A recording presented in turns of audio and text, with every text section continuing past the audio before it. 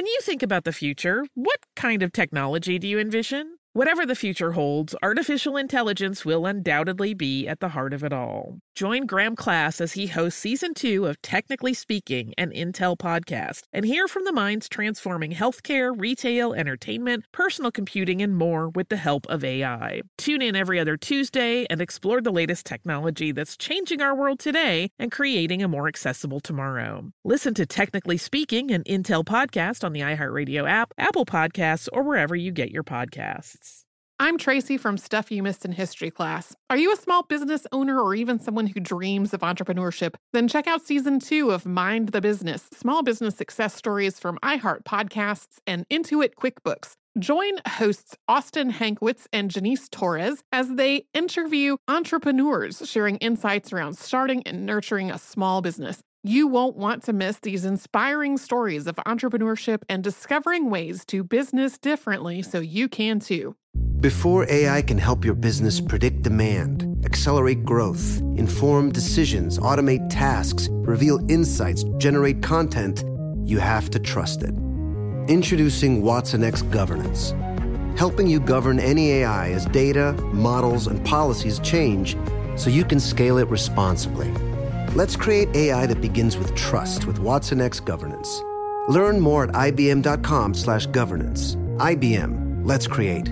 Olay's new Indulgent Moisture Body Wash covers your skin in layers of rich moisturizers and vitamin B3 complex, transforming your skin from dry and dull to moisturized, soft, and smooth in just 14 days. Feel the best in your skin and glow with confidence, all pride. For the third year, Olay Body is a proud sponsor of iHeartRadio and P&G's Can't Cancel Pride and supporter of the LGBTQ+ community. So this pride, glow with confidence, not just all month, but all year long. Check out Olay's new Indulgent Moisture Body Wash online or at your favorite retailer.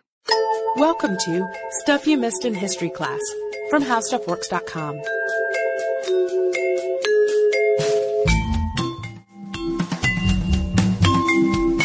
Hello and welcome to the podcast. I'm Deblina Chakraborty. And I'm Sarah Dowdy. And we're continuing here with our look at H.H. Holmes, the man who's often referred to as America's first serial killer and one of our most requested topics.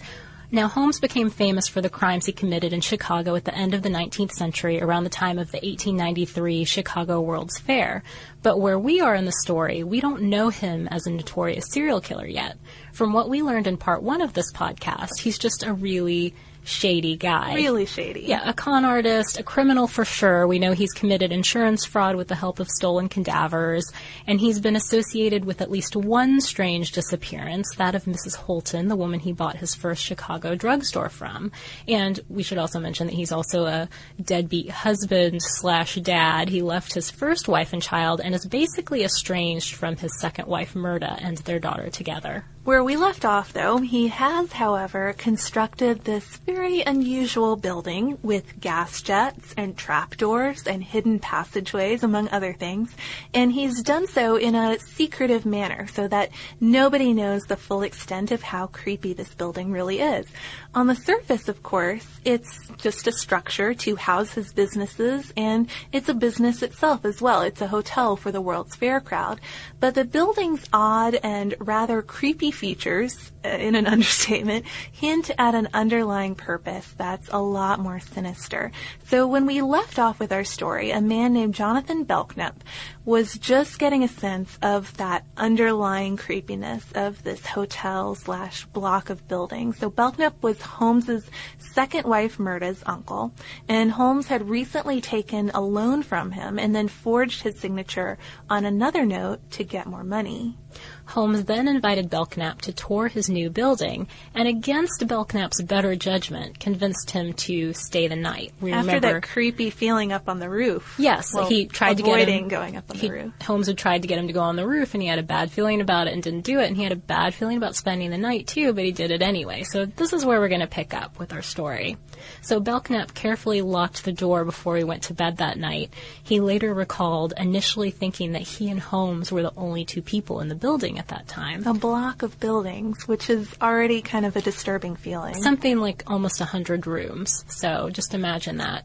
Belknap goes to bed, but he can't sleep. He lies awake listening to the sounds outside, like the occasional horse going by, trains, and then after a few hours, he hears something more alarming. Someone is trying his door, and then they slip a key into the lock. So at that point, Belknap calls out, and the sound stops. Then a couple minutes later, he heard someone walking down the hall, and this is the first time that makes him feel like there may have been two people at the door, not just Holmes in the building. So he said something again to that person who was maybe still there. This time somebody answered him, and Belknap later said it was Patrick Quinlan, Holmes's trusted caretaker, who we mentioned in the first part of the podcast.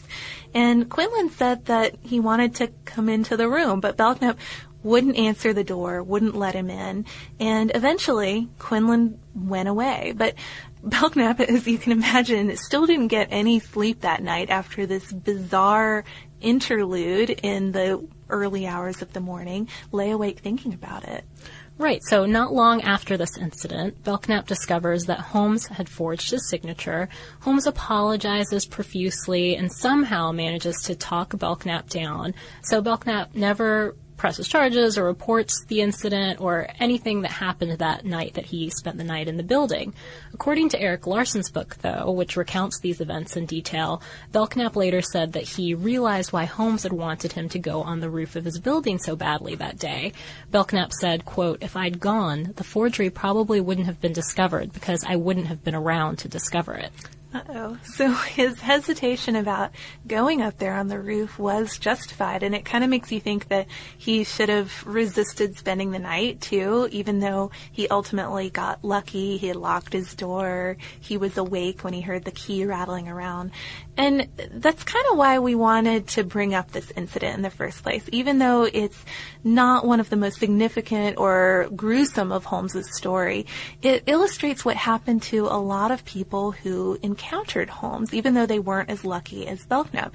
Several people may have had a funny feeling about him, a funny feeling about Holmes or his strange, creepy building, but they sort of went along with whatever was going on because they didn't want to be rude. And that was exactly what happened with Belknap. He didn't want to offend his niece or her husband. And Sarah, you and I have talked about this a lot since we started researching this topic. I mean, Trust think about your instincts. Trust your instincts. I mean, a lot of us don't. We're so worried about being polite all the time that we ignore some of those creepy feelings that we have now and again. Which occasionally turn out to be justified. Another thing, though, a lot of people who did experience something strange or had doubts about Holmes and his building didn't report their concerns to the authorities. So maybe that's another lesson out of this. Go ahead and let somebody know if there's a strange situation going on. He even at one point had a large rectangular kiln built in the basement. Nobody thought anything of reporting that. Yeah, and when the person who had built the kiln for Holmes came by, he was just sort of like, oh, yeah, this is a kiln and I can make it work better for you. Yeah, but didn't realize until later what it would be used for. You opening a pottery studio or something, Holmes? Exactly. Well, I think it was because Holmes had supposedly opened a glass business because so much glass was needed at the time with all the construction going on for the World's Fair. And so he sort of indicated that he would need this kiln to create the glass that he was making, but it was entirely the wrong shape. I mean, it was this long rectangular kiln. More body size than glass size. More suited to something else, to burning up something else rather than glass. But that's a big part of why Holmes was able to do what he did for so long and not get caught. But we should address that question a little bit before we go further. I think, what exactly was he doing? We need to talk about how exactly he put this strange building and all these strange things inside at the kiln and the vault. We've put enough hints out there already. Yep. So one of Holmes's primary agendas seemed to involve his employees. And as we mentioned, he had several businesses in the building, including a drugstore and a barber shop and a restaurant. And of course, all those businesses, he needed help to keep them all running. Even early on, though, people noticed that Holmes's employees didn't really stick around very long. He had a high turnover.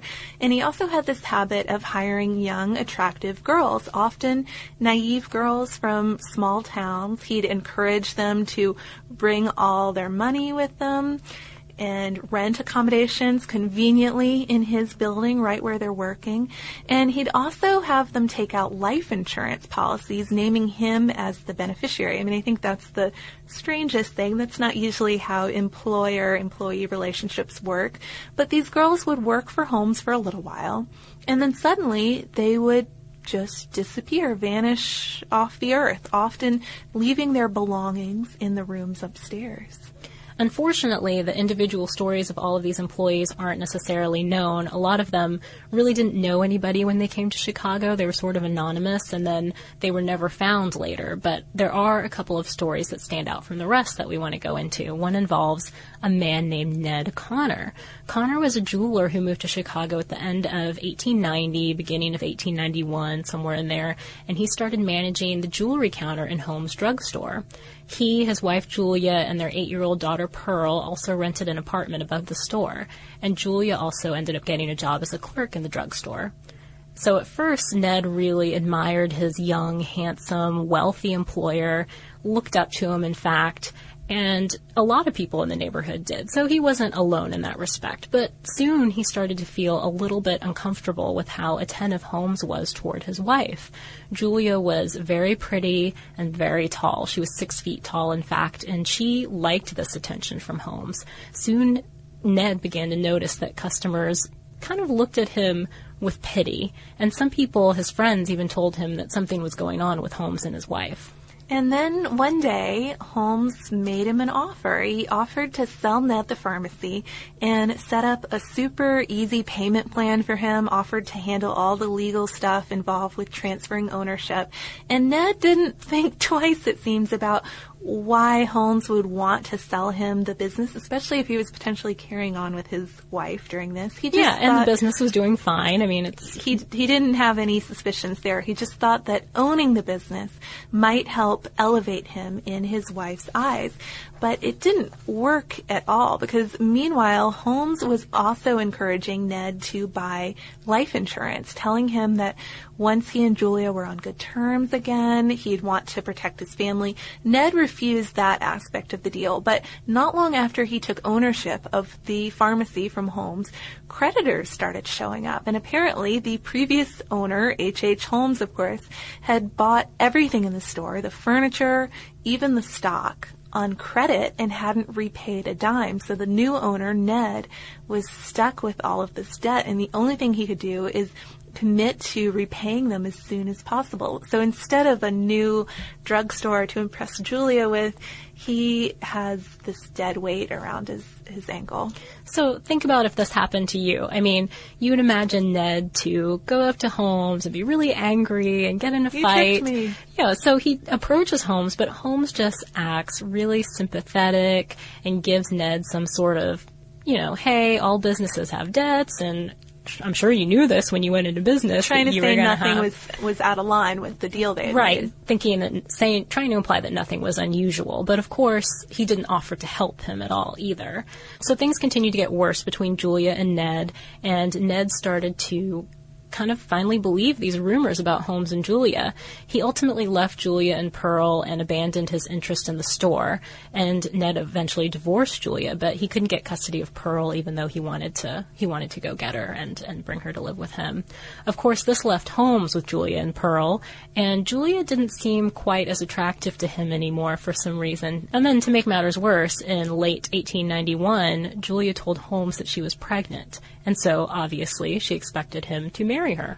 So according to Larson's book, Holmes calmly agreed to marry her. Apparently he'd been promising that for some time, but said that before he did that, she'd have to have an abortion, which he would handle since, of course, he was a doctor and everything. He said he'd use chloroform, she wouldn't feel anything. So Julia agreed. She had no choice. She wanted to get married. She didn't want to be an unmarried pregnant woman in the late 1800s. So a friend, another tenant in the building, last saw Julia that Christmas Eve and even made plans with her to see Julia and Pearl the next day. but neither of them were ever seen again after that. Holmes told people that they'd gone to visit family in Iowa, and then just after Christmas, Holmes employed the services of a man named Charles M. Chappell, who had a very special skill and one that implicates Holmes quite a bit in this case. Yes, Holmes paid Chappell $36 to strip the flesh from a dead woman's body and then reassemble the skeleton. Chappell recalled later that the face of the body was unidentifiable. The face had been disfigured, but the body was unusually tall for a woman, so that kind of suggests that it might have been Julia. Chappell, like Peitzel and Quinlan, actually ended up becoming one of Holmes' trusted accomplices, although it appears as if Chappell really didn't suspect murder. He may have not really known what was going on. After all, Holmes was a doctor, and this could have just been the body of one of his patients who died. Of course, that sounds a little naive to most of us, but I guess there maybe was no way to prove that he knew for sure that it was murder. Planning your next trip? Choice Hotels has a stay for any traveler you want to be, with 22 brands and over 7,400 locations. Whether you're a business traveler, a family road tripper, someone who wants to seek out history and maybe make your own, or just planning a quick getaway, Choice Hotels has a stay for any you. Like a Cambria Hotel, where you can be a cocktail connoisseur and sip locally inspired craft beverages at downtown locations in the center of it all. This is a fun way to visit cities with a lot of history and a lot of fun in mind. Or a Radisson Hotel for all our productivity powerhouses out there. With flexible workspaces and on-site restaurants, you'll get the most out of your work trip. You'll get the coffee, the Wi-Fi, and the work done. And we can't forget about Comfort Hotels. Imagine you're a family road tripper, waking up in your big spacious room and then heading down to a free hot breakfast for the entire family, including waffles. So you'll be well fed and ready for the day's adventure, even if that's just relaxing. After that, you're spending all afternoon relaxing by the pool. You deserve it. What are you waiting for? Join Choice Privileges and start earning points toward your next stay. Find a stay for any you. Book directly at choicehotels.com, where travels come true.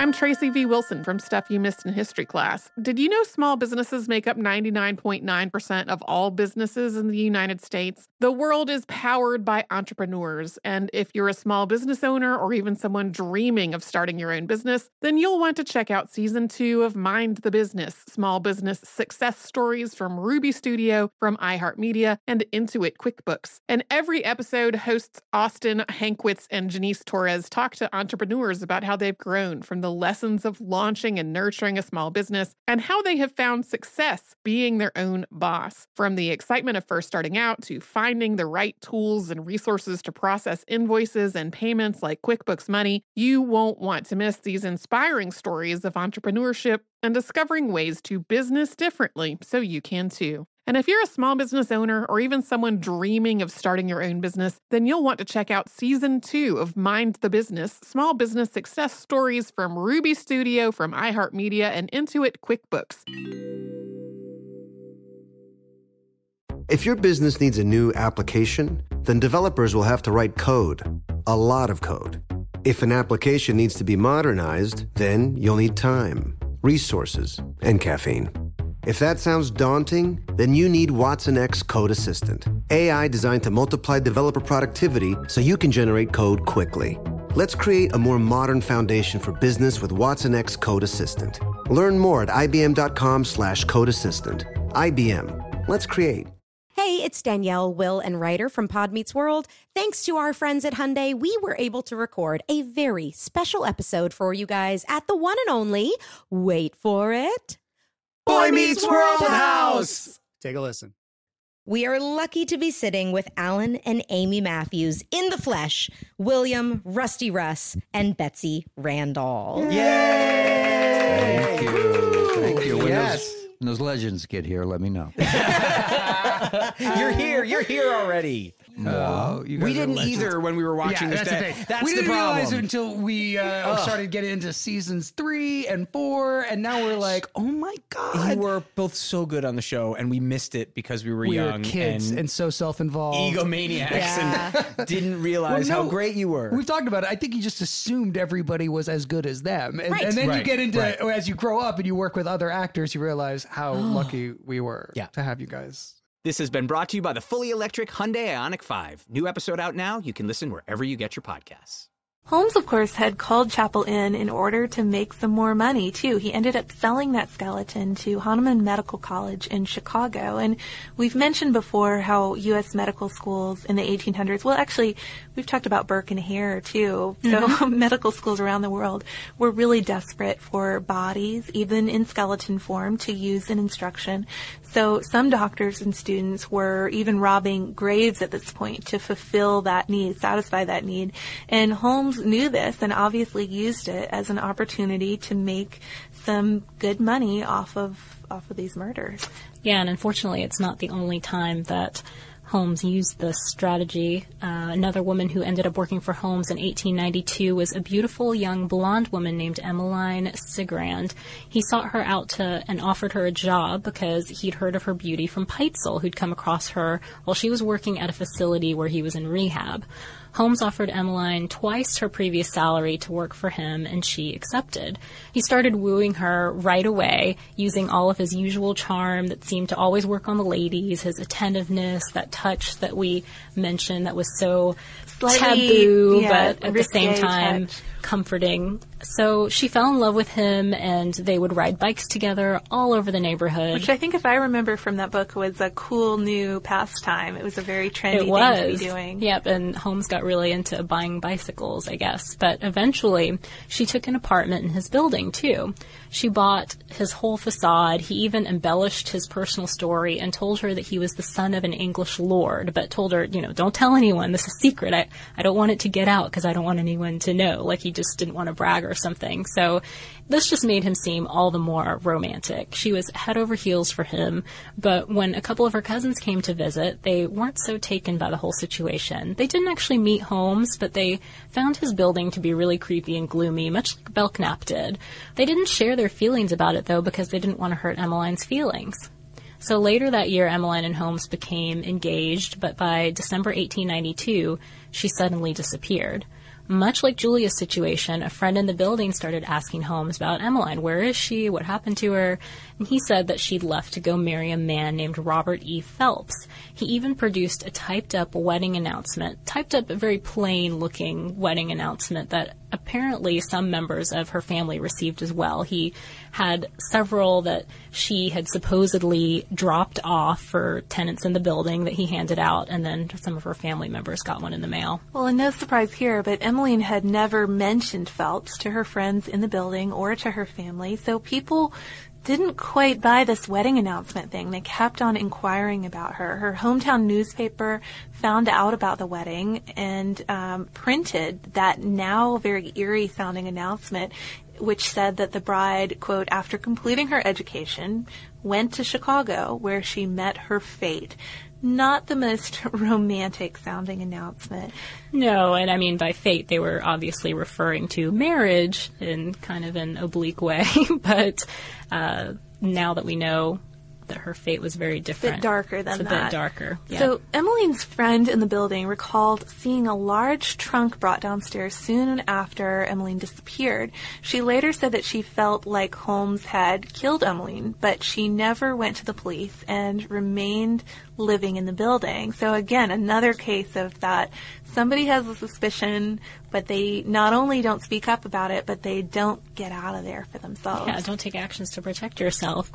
So Holmes also employed the services of Chappell again around that time and sold the skeleton to LaSalle Medical College a few weeks later.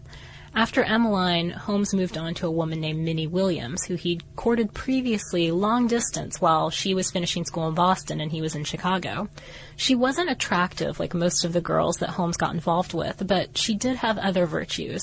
Specifically, she was an heiress to a Texas real estate fortune. So Minnie happened to move to Chicago in February of 1893, pretty much following Holmes. She hadn't heard from him in a while, but she was still really in love with him.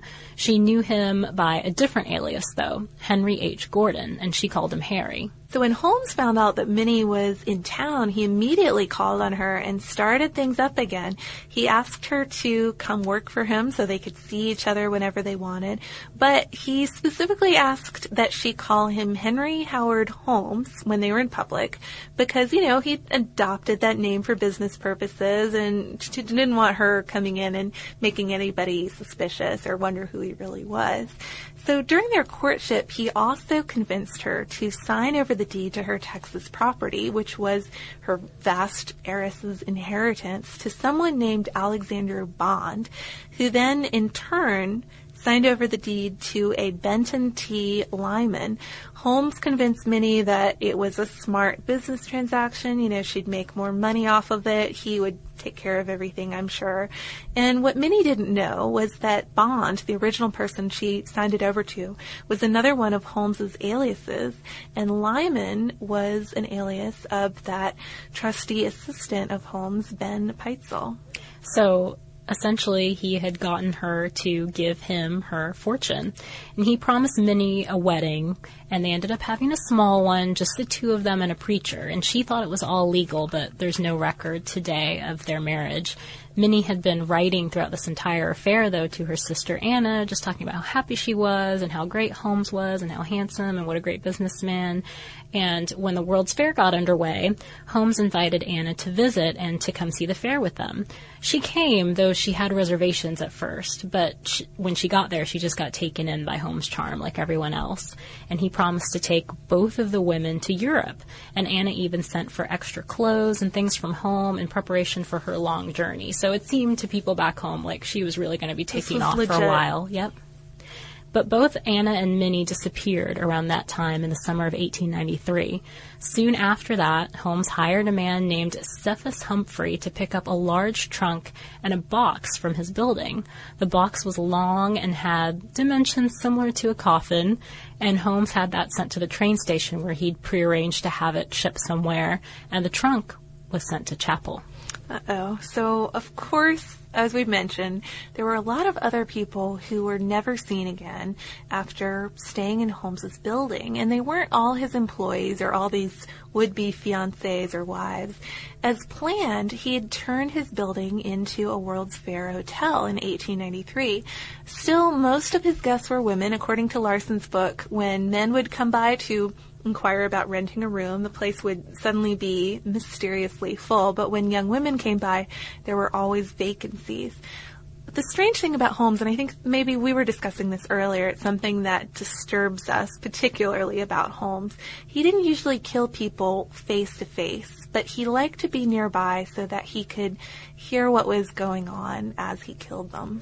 Right. If he locked them in his airtight vault, for instance, he could just barely hear the sounds. I mean, remember, it was soundproof, but he could just barely hear someone crying or calling out for help. Often, though, he'd just turn on one of those gas valves and let someone die in their sleep in their room, or he'd sneak in and knock them out with chloroform. So, not surprisingly, his hotel often smelled of gas, or it smelled slightly medicinal. Something that would add to the overall creepy feeling people get when they visit this place. Yeah, especially if you're eating in the restaurant or something, but I guess maybe people chalked it up to him thought about that. Being a doctor. Or there being the drugstore nearby or something. True. I'm not sure, although most drugstores don't smell like gas or medicine. Of course, though, with all of these people disappearing, at least some folks were coming and inquiring what happened to their kinfolk. Most of them were family members, including Emmeline's family, who thought that it was really strange she had never written them after her sudden marriage to this man they'd never heard of. Yeah, I think she used to write them very frequently. She was a good daughter and very close to her family. And she just went off the map. So they were afraid that she'd gone to Europe on a honeymoon after her wedding and had suddenly died there, and that maybe her husband didn't know how to get in touch with them. So still not suspecting really foul play, just hoping that Holmes, as their last point of contact, would have some kind of information on their daughter. Yeah, although maybe they suspected more as time went by. The guardians of Minnie Williams were also suspicious, and they hired a lawyer to go look for her and protect her estate. So Holmes started to feel the pressure, started to feel the heat of all these inquiries, and from creditors, too. It turned out that pretty much nothing he'd bought for that monstrous building was paid for. He had a way to weasel out of everything. I mean, just some examples. That airtight vault that he built, when the company that installed it came to collect, he told them, sure, you can have this back. I mean, if you say that you need it back if I can't pay for it, but you'll have to pay for the damages caused to the building when you remove it. And the companies that had sold him furniture would come to repossess their goods, and he'd say, okay, go get it. And then they wouldn't be able to find it in his labyrinth of creepy rooms. He'd have it hidden somewhere. And with all those secret staircases, good luck actually trying to find your stuff. Eventually, though, a lot of the creditors that Holmes owed money to got together and they hired a lawyer. He realized at that point that his days in Chicago were numbered. So he set the top floor of his building on fire, hoping to collect the insurance money. But the policy was in the name of one of his aliases, Hiram S. Campbell. And so when he filed the claim, an investigator got suspicious and started looking into it. So Holmes never really got to claim that money, because if he had gone to claim it, this guy who was suspicious of him probably would have busted him. So instead, he fled to Fort Worth, Texas, after that, to take advantage of Minnie's land that he had transferred to himself through that roundabout way. He took his new girlfriend with him, Georgiana Yoke, and he took his trusty assistant, Peitzel, too. But before leaving, he insured Peitzel's life for $10,000. So maybe the assistant should start worrying he will become a victim at this point. Planning your next trip? Choice Hotels has a stay for any traveler you want to be, with 22 brands and over 7,400 locations. Whether you're a business traveler, a family road tripper, someone who wants to seek out history and maybe make your own, or just planning a quick getaway, Choice Hotels has a stay for any you. Like a Cambria Hotel, where you can be a cocktail connoisseur and sip locally inspired craft beverages at downtown locations in the center of it all. This is a fun way to visit cities with a lot of history and a lot of fun in mind. Or a Radisson Hotel for all our productivity powerhouses out there. With flexible workspaces and on-site restaurants, you'll get the most out of your work trip. You'll get the coffee, the Wi-Fi, and the work done. And we can't forget about Comfort Hotels. Imagine you're a family road tripper, waking up in your big spacious room and then heading down to a free hot breakfast for the entire family, including waffles. So you'll be well fed and ready for the day's adventure, even if that's just relaxing. After that, you're spending all afternoon relaxing by the pool. You deserve it. What are you waiting for? Join Choice Privileges and start earning points toward your next stay. Find a stay for any you. Book directly at choicehotels.com, where travels come true.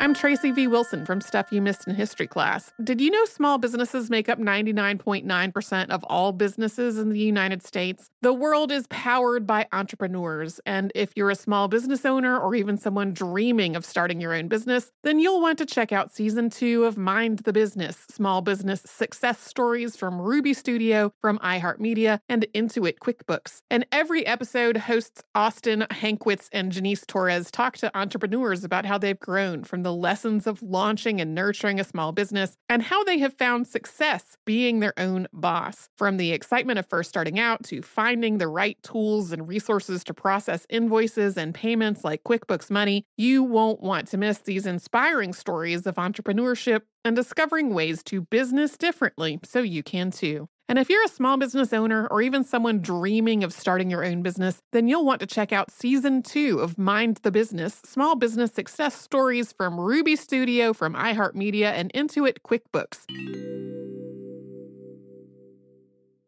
Before AI can help your business predict demand, accelerate growth, inform decisions, automate tasks, reveal insights, generate content, you have to trust it. Introducing watsonx Governance, helping you govern any AI as data, models, and policies change so you can scale it responsibly. Let's create AI that begins with trust with watsonx Governance. Learn more at ibm.com/governance. IBM, let's create. Hey, it's Danielle, Will, and Ryder from Pod Meets World. Thanks to our friends at Hyundai, we were able to record a very special episode for you guys at the one and only, wait for it, Boy Meets World House! Take a listen. We are lucky to be sitting with Alan and Amy Matthews in the flesh, William, Rusty Russ, and Betsy Randall. Yay! Thank you. Thank you. Yes. When those legends get here, let me know.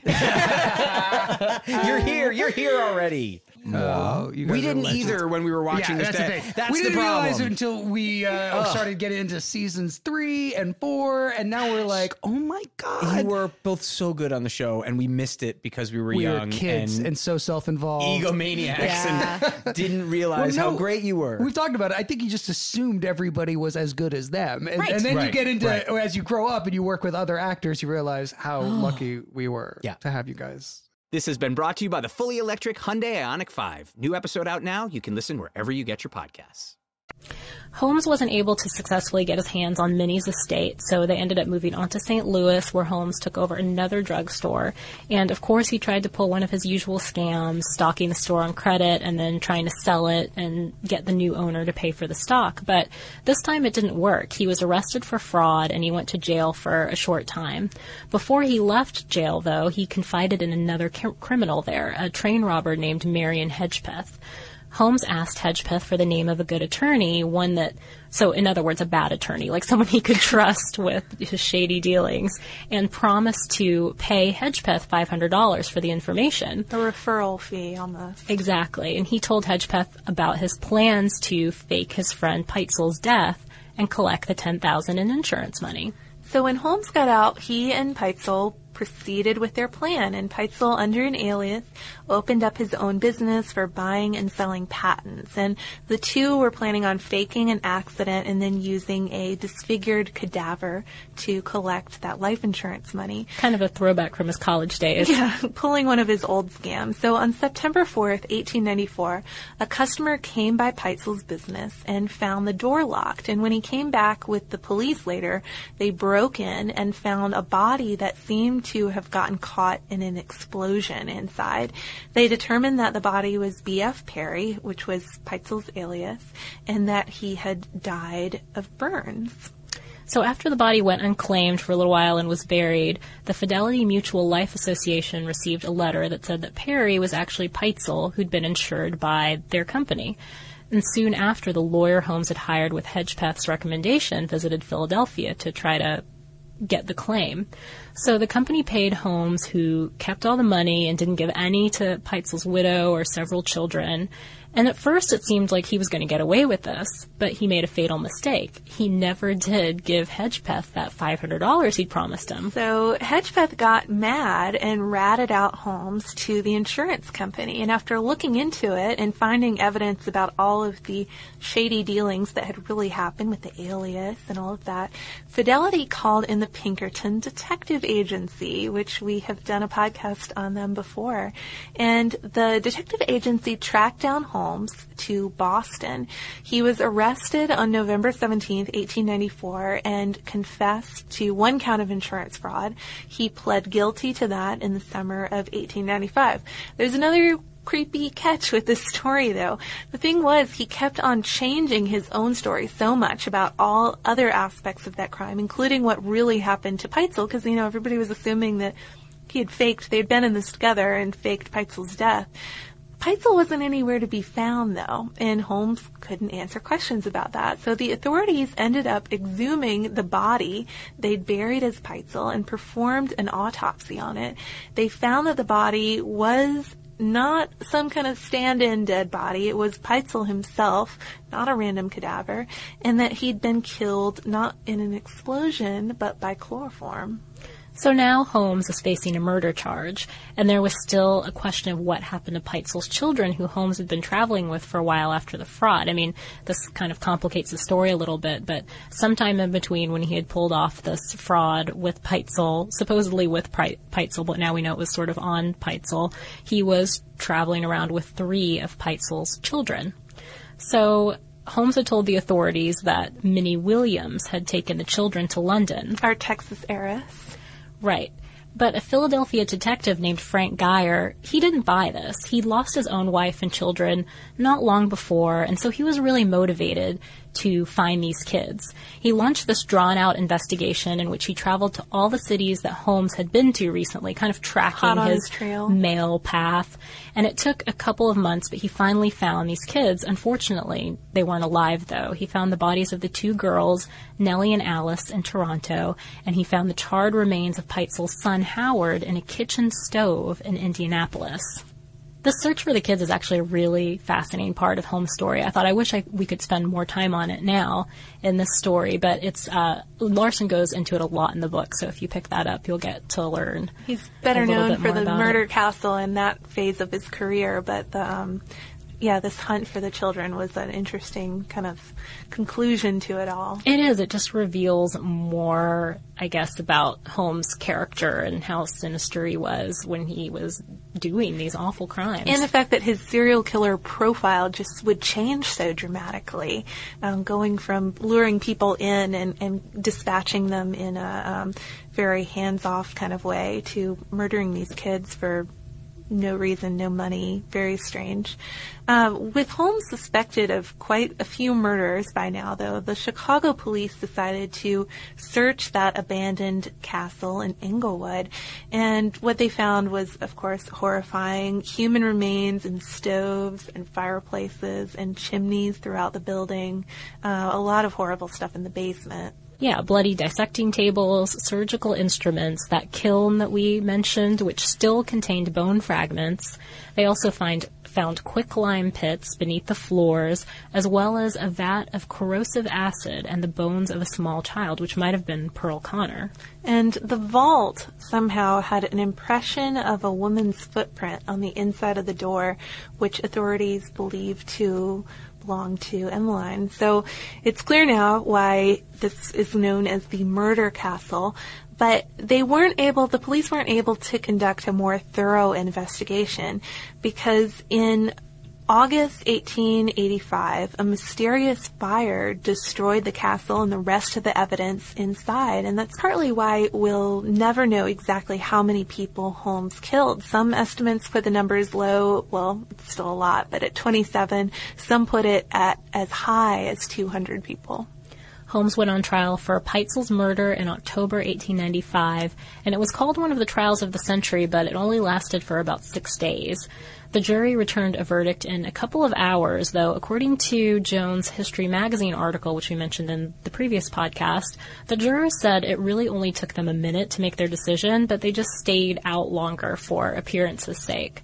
Holmes was hanged May 7th, 1896, but not before he changed his story a number of times. I mean, he said that he didn't kill a lot of people, and then he said he killed people that they later went and found out were still alive, and it was very confusing. He just kept changing what had happened, and he wrote his memoir while he was imprisoned to get sympathy, and he also sold the rights to his final confession to William Randolph Hearst for $7,500, and in that confession he said that he'd killed 27 people. Don't you wonder who ended up with that money eventually, too? I mean, he must have amassed quite a fortune with his all his scams and his ability to never pay his tab anywhere, but I don't know. Maybe some of you guys could let us know if you have an answer to that. Toward the end, though, Holmes wrote, quote, "I was born with the devil in me. I could not help the fact that I was a murderer, no more than the poet can help the inspiration to song, nor the ambition of an intellectual man to be great." Another kind of interesting point, he was so afraid of people taking his body after he died. I mean, he had done so much to other people's bodies. He was so afraid of his own being taken and having stuff done to it. He had concrete poured into his coffin and also over his coffin in his grave so that people couldn't steal his body. And then, of course, with a story this chaotic, there's also a curse involved, a possible curse. We haven't had a curse since the Iceman. Actually, that's just been a couple in a pretty of weeks. short amount of time. Yeah, so lots of weird stuff happened to people involved with the case after Holmes' death. Geyer became ill. The jury foreman on his case was electrocuted. The priest who had given Holmes his last rites died suddenly, and an office of an insurance company that Holmes had cheated caught on fire. So The Curse of H.H. Holmes, yeah, you guys decide what you think about that. It's certainly a scary story, though. These serial killer tales always creep me out a lot, but I know listeners do like them a lot. Listeners like them. It seems to be kind of split. I mean, we sort of did a little informal poll around the office here at How Stuff Works, and we found that some people are really into serial killer stories and really like researching them. And I think Sarah and I both fall on the opposite camp. We're not as much interested in serial killers. But, it's always fun to research. It's an interesting story. It just makes me really uncomfortable. It's a fascinating story, yes. I think that's probably a good time for us to transition away from serial killers and into listener mail. So we're not going to transition too far after all, because our postcard that we're featuring today does still have a skeleton on it, although it's kind of in a campy, funny way. It's from Marie. She sent it as a holiday card. And just to give you guys a description, it is a skeleton holding a crystal ball, and it says, Alexander, crystal seer, sees your life from the cradle to the grave. However, Marie has kindly painted over the grave scene in the crystal ball and put a Christmas tree with a shining rhinestone on top. So, holiday festive. Yeah, cleaning things up a little bit. Thank you, Marie. And if any of you guys want to send us an email, we have changed our address again. We're now at historypodcast@discovery.com, and that should make our mail delivery a little more reliable than it's been the past month. Yeah, it's been kind of spotty in the last month, so if we haven't replied to you, that's why. But also maybe don't resend everything, or we'll never be able to catch up. That's true, too. Again, though, Facebook and Twitter at Missed in History are always great ways to reach us as well. And if you want to learn a little bit more about our somewhat scary topic today, we have an article called How Serial Killers Work, and you can find that by visiting our homepage at www.howstuffworks.com. Be sure to check out our new video podcast, Stuff from the Future. Join How Stuff Works staff as we explore the most promising and perplexing possibilities of tomorrow. The How Stuff Works iPhone app has arrived. Download it today on iTunes.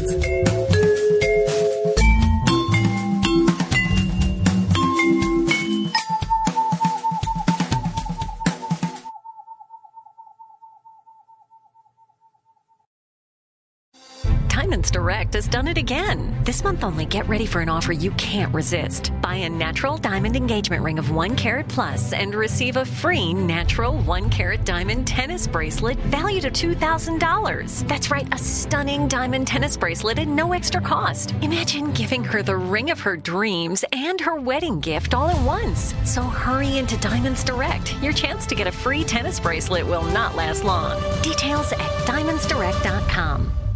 Happy Pride from Tomboy X. We just dropped our Pride 24 collection. Queer founded, queer run, and creating size and gender inclusive underwear, swimwear, and loungewear for all bodies, so you feel comfortable in your own skin. Visit tomboyx.com to shop.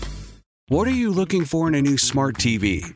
4K picture quality, high quality and immersive sound, a sleek design? All of those are givens, but only the new Roku Pro Series has all of those and the Roku streaming experience, an award-winning OS. Get fast, easy access to all your apps like iHeart, where you can stream all your favorite music, radio, and podcasts all day, and regular all-inclusive trips to Roku City. The new Roku Pro Series, a smart TV built by the streaming pros. Xfinity has free premium networks for everyone this month, no matter what kind of entertainment you love. Addicted to true crime? Catch killer cases and more spine-tingling shows on A&E Crime Central. Crave adventure? Explore Asian action movies on Hi-Ya. Searching for something extreme? Check out skating, snowboarding, and more on Fuel TV Plus, the global home of action sports. And find crowd-pleasing bops on iHeartRadio's Hit Nation playlist. There's new free shows and movies to love every week. Say free this week in your Xfinity voice remote.